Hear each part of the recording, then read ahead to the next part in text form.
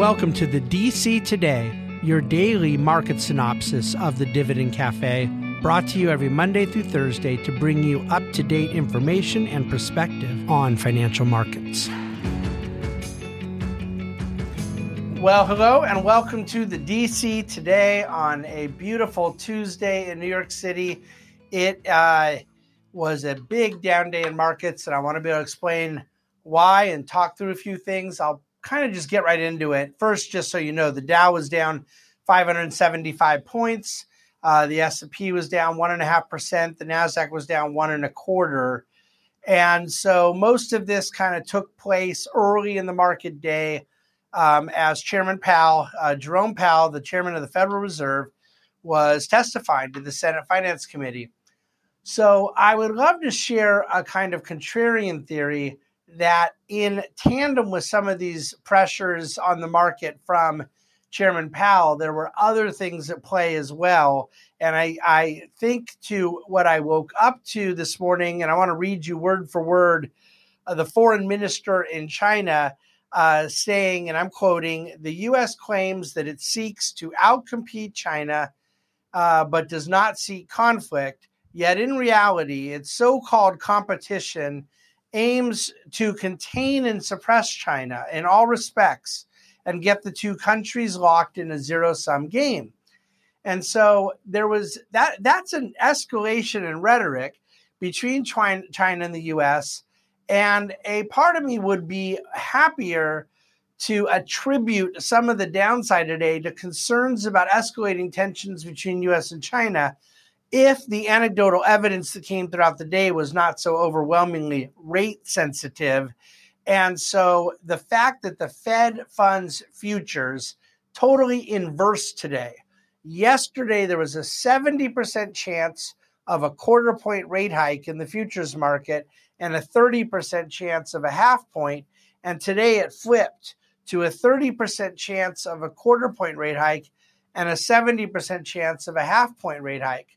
Now, for what it's worth, I think the futures market is wrong on this one, and that's rarely true.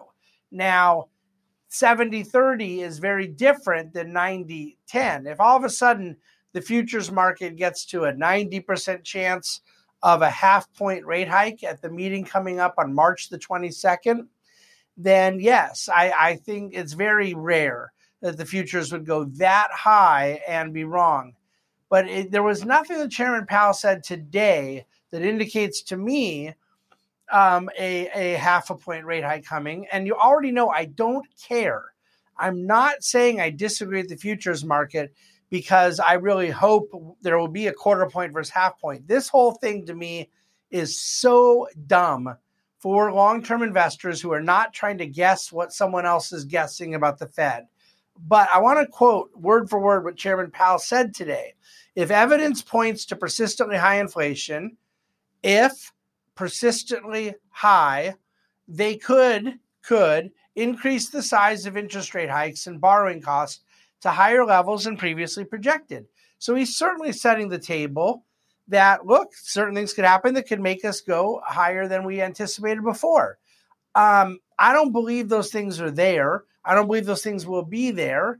And yet, if they go half point, they go half point. I say this as a disinterested party. I don't care. And yet, the market cares a lot in the short term. Traders care a heck of a lot. And then look at how the bond market responded. The 10-year yield today was down 2 basis points. It's at what? Where did it close at? About 3.96%. It's been, over 4%. I think got as high as 4.1 last week. The short end, the 6-month and the 1 year jumped 17 basis points today. So that obviously was what you were seeing in the repricing in risk assets, both and then again in the yield curve. You saw a huge inversion of what's already an inverted yield curve with the short end pricing in this higher expectation in that 6-month to 1 year time frame. Personally, there are a lot of people on my side as well that believe once the Fed has sort of set the table at a quarter point at a time, that's more likely to play out. Interestingly, the odds didn't move on the meeting after that. So there seems to be some positioning that the Fed will do 50 all at once in March and then not go necessarily at the meeting thereafter, which I believe is in May. I just have a very hard time carrying, and I don't really believe that's actually a very logical sequence of what the Fed will do. But when you see that consumer staples were the best performing sector today, down only 1%, when financials and real estate, two of the most interest rate sensitive sectors, were down 2.5%, the worst.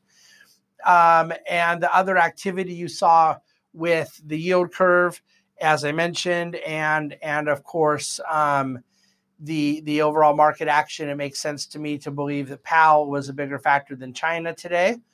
The other issue that I don't think the news is going to cover at all, because of what happened in the markets and again, this ongoing Fed obsession, is that Joe Manchin of West Virginia has effectively killed the nomination of Gigi Sohn to the FCC commissioner. Federal Communications chair is not going to happen. That commission is not going to see her. They don't have the votes. There was some question before, but now with a Democrat, there's already been one or two others that expressed a no, but Manchin confirming his no. This does mean that her nomination is all but dead, and she would certainly have been, I think, one of the most dramatically unfriendly commissioners for the communication and technology aspects. So maybe that gets sidestepped today as a story, but I think it's a real story. Of course, he still has to nominate a different candidate. So I don't want to take up a lot more of your time beyond the big theme today with the short end of the curve. Chairman Powell's back in front of microphones tomorrow instead of the Senate Banking Committee like it was today. It's the House Finance Committee. Powell did take a lot of criticism today from the likes of Elizabeth Warren, stating, look, the inflation is now not your issue, and she wanted to blame it on corporate greed and other such nonsense, but stated you're going to put a lot of people out of work. And so if there is to be an escalation of political noise against the Fed's path, it's very fascinating for me to be in the position I'm in, where I really disagree with what they're doing and the reasons they're doing it. And yet I disagree with other people who disagree with what they're doing and the reasons they're doing it. I find myself in that position in life a lot lately, by the way, politically, economically, et cetera. I'm comfortable with it. All I'm going to do is call it how I see it. I derive my viewpoints on such things from principles, and sometimes that puts me in alignment with certain pockets that I'm often aligned with, and other times it doesn't. But it does eliminate the pressure day to day of having to try to repackage the way what you believe about things around groupthink or the crowd you want to be groupthinked with. I think in this case, I believe I'm being very objective, even if I'm wrong, objectively wrong. But I don't think that's the case. So there you have it. We'll see what Chairman Powell say tomorrow. We'll see how markets respond. Markets had been up quite a bit in other recent trading sessions, and so this unwind today I don't think is much of a issue. But nevertheless, the yield curve, where it's going, I mean, you're talking about a full 100 basis points between the short end of the curve and the 10-year. Really a couple different bold claims being made by the bond market. That's all I have. I'm going to leave it there. I appreciate a lot of you for your support over the last couple of days, and I appreciate you guys know what I'm talking about.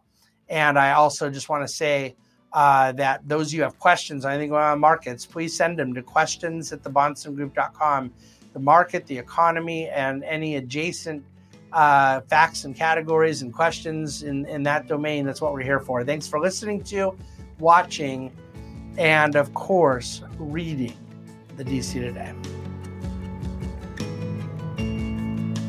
The Bahnsen Group is a group of investment professionals registered with Hightower Securities, LLC, member FINRA and SIPC, and with Hightower Advisors, LLC, a registered investment advisor with the SEC. Securities are offered through Hightower Securities, LLC. Advisory services are offered through Hightower Advisors, LLC. This is not an offer to buy or sell securities. No investment process is free of risk. There is no guarantee that the investment process or investment opportunities referenced herein will be profitable. Past performance is not indicative of current or future performance and is not a guarantee. The investment opportunities referenced herein may not be suitable for all investors. All data and information referenced herein are from sources believed to be reliable. Any opinions, news, research, analyses, prices, or other information contained in this research is provided as general market commentary and does not constitute investment advice.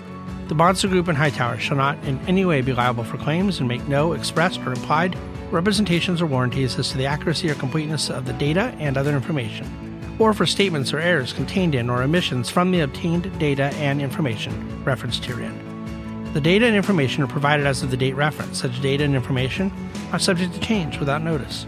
This document was created for informational purposes only. The opinions expressed are solely those of the Bahnsen Group and do not represent those of Hightower Advisors LLC or any of its affiliates. Hightower Advisors do not provide tax or legal advice. This material was not intended or written to be used or presented to any entity as tax advice or tax information. Tax laws vary based on the client's individual circumstances and can change at any time without notice.